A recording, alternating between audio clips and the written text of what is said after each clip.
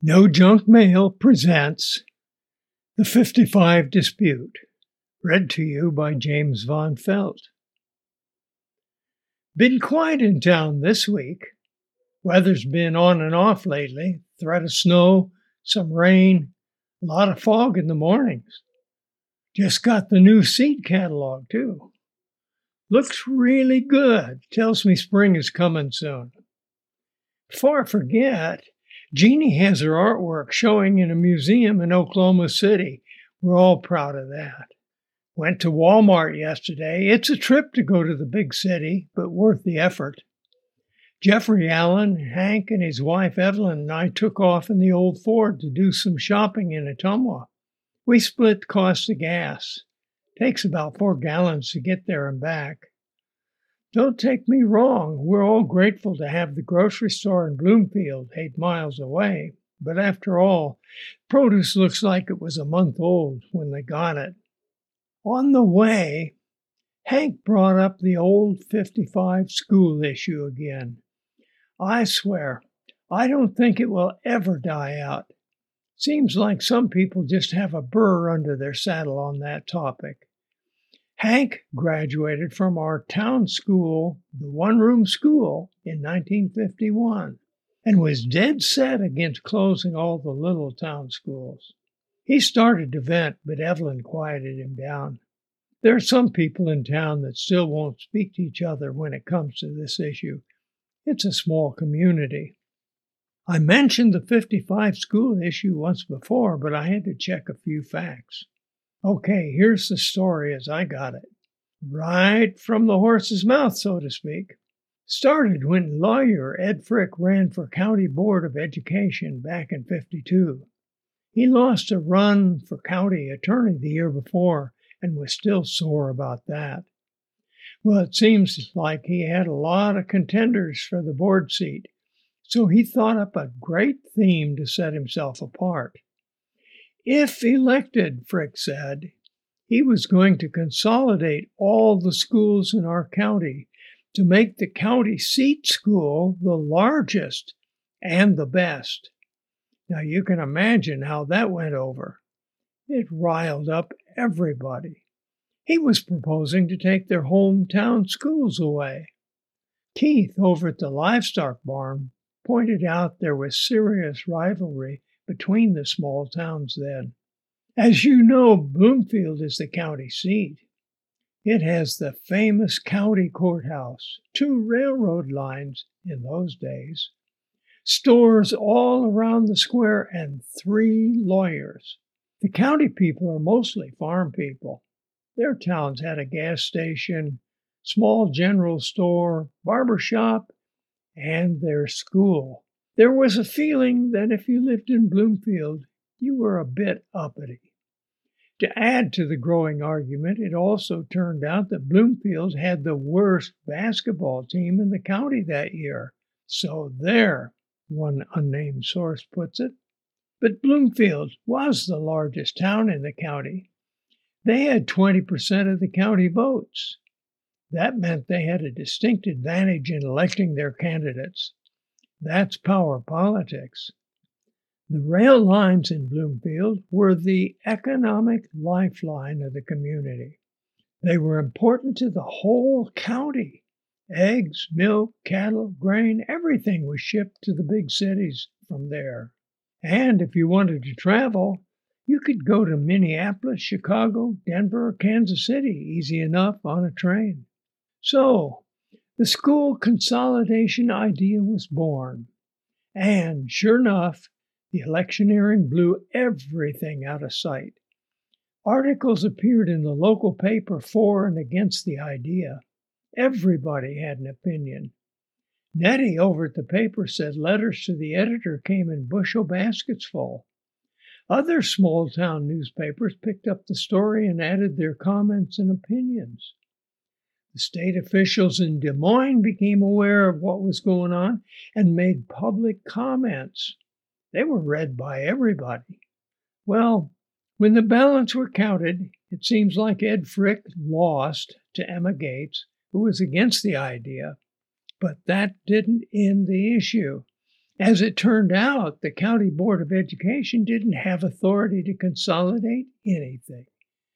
But that didn't seem to bother Lawyer Frick, who discovered that the fuss he created brought him new clients. He hired Sue Lipton as legal assistant, kept on spouting the idea. According to Clara Moss across the road, Frick became more outrageous after the election.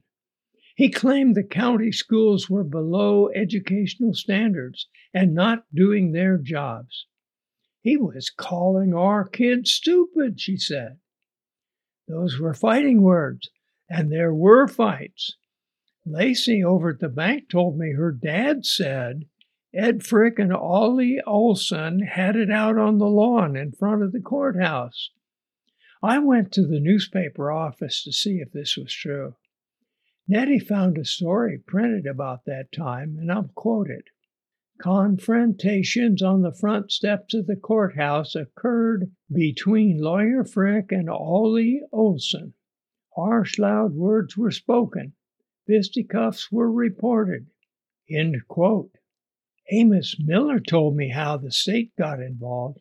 He said Jack Latham, the lieutenant governor at that time, was Ed Frick's fraternity brother in college. Latham was the one that got the ball rolling at the state level, he said.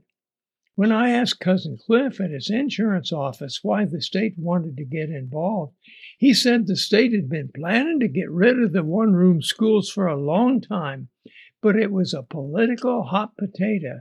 In those days, he said, the small towns did it all, built the buildings, hired the teachers, did everything. All the state did was send a supervisor to check up occasionally. Cliff said a state committee was formed in Des Moines to study the idea, and Ed Frick was picked for chairman.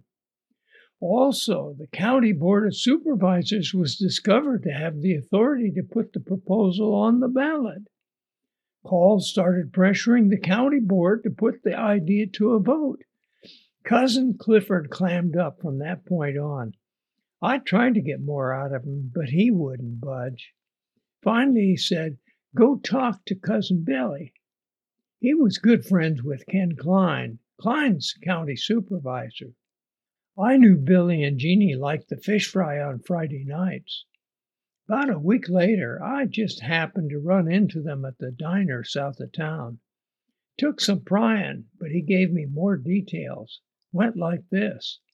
The state promised everything. Money for the new buildings, teachers, new courses, even busing all the students, if the county would put the issue on the ballot. But it was still a political stalemate. Nobody was giving in. Then the state pulled a swiftie.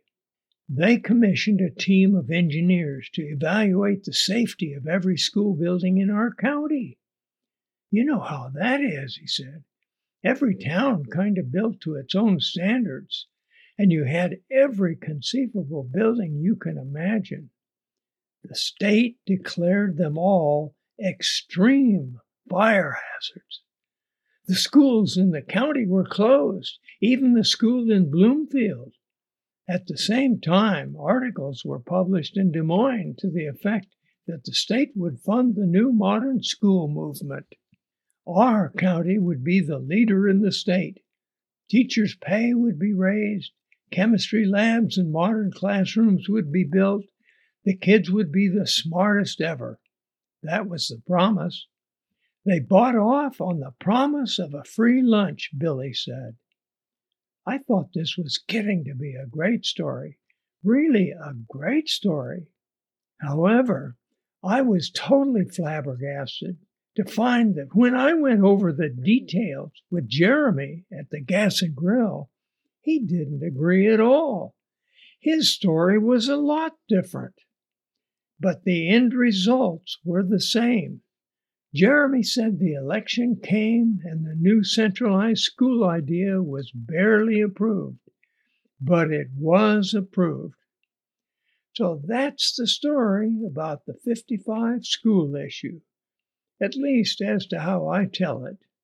And if you think that's quite a story, do you know why the Mennonites don't send their kids to public school? Yes, sirree, that one ended up in a Supreme Court ruling. The rumor is it happened right over in the next county. Tell you about that one later. Hear you'll be home for summer vacation soon. Come visit. We can walk down to the old school building here in town. Check out the old timbers propped against the wall as if to hold it up. It was a brand new brick addition at the time. Hear tell the timbers were put up as a protest by townfolk. Bet Hank was in on it. Well, that's it for now, from where the corn grows tall and pigs fly. Take care. All my love, Grandpa Jim.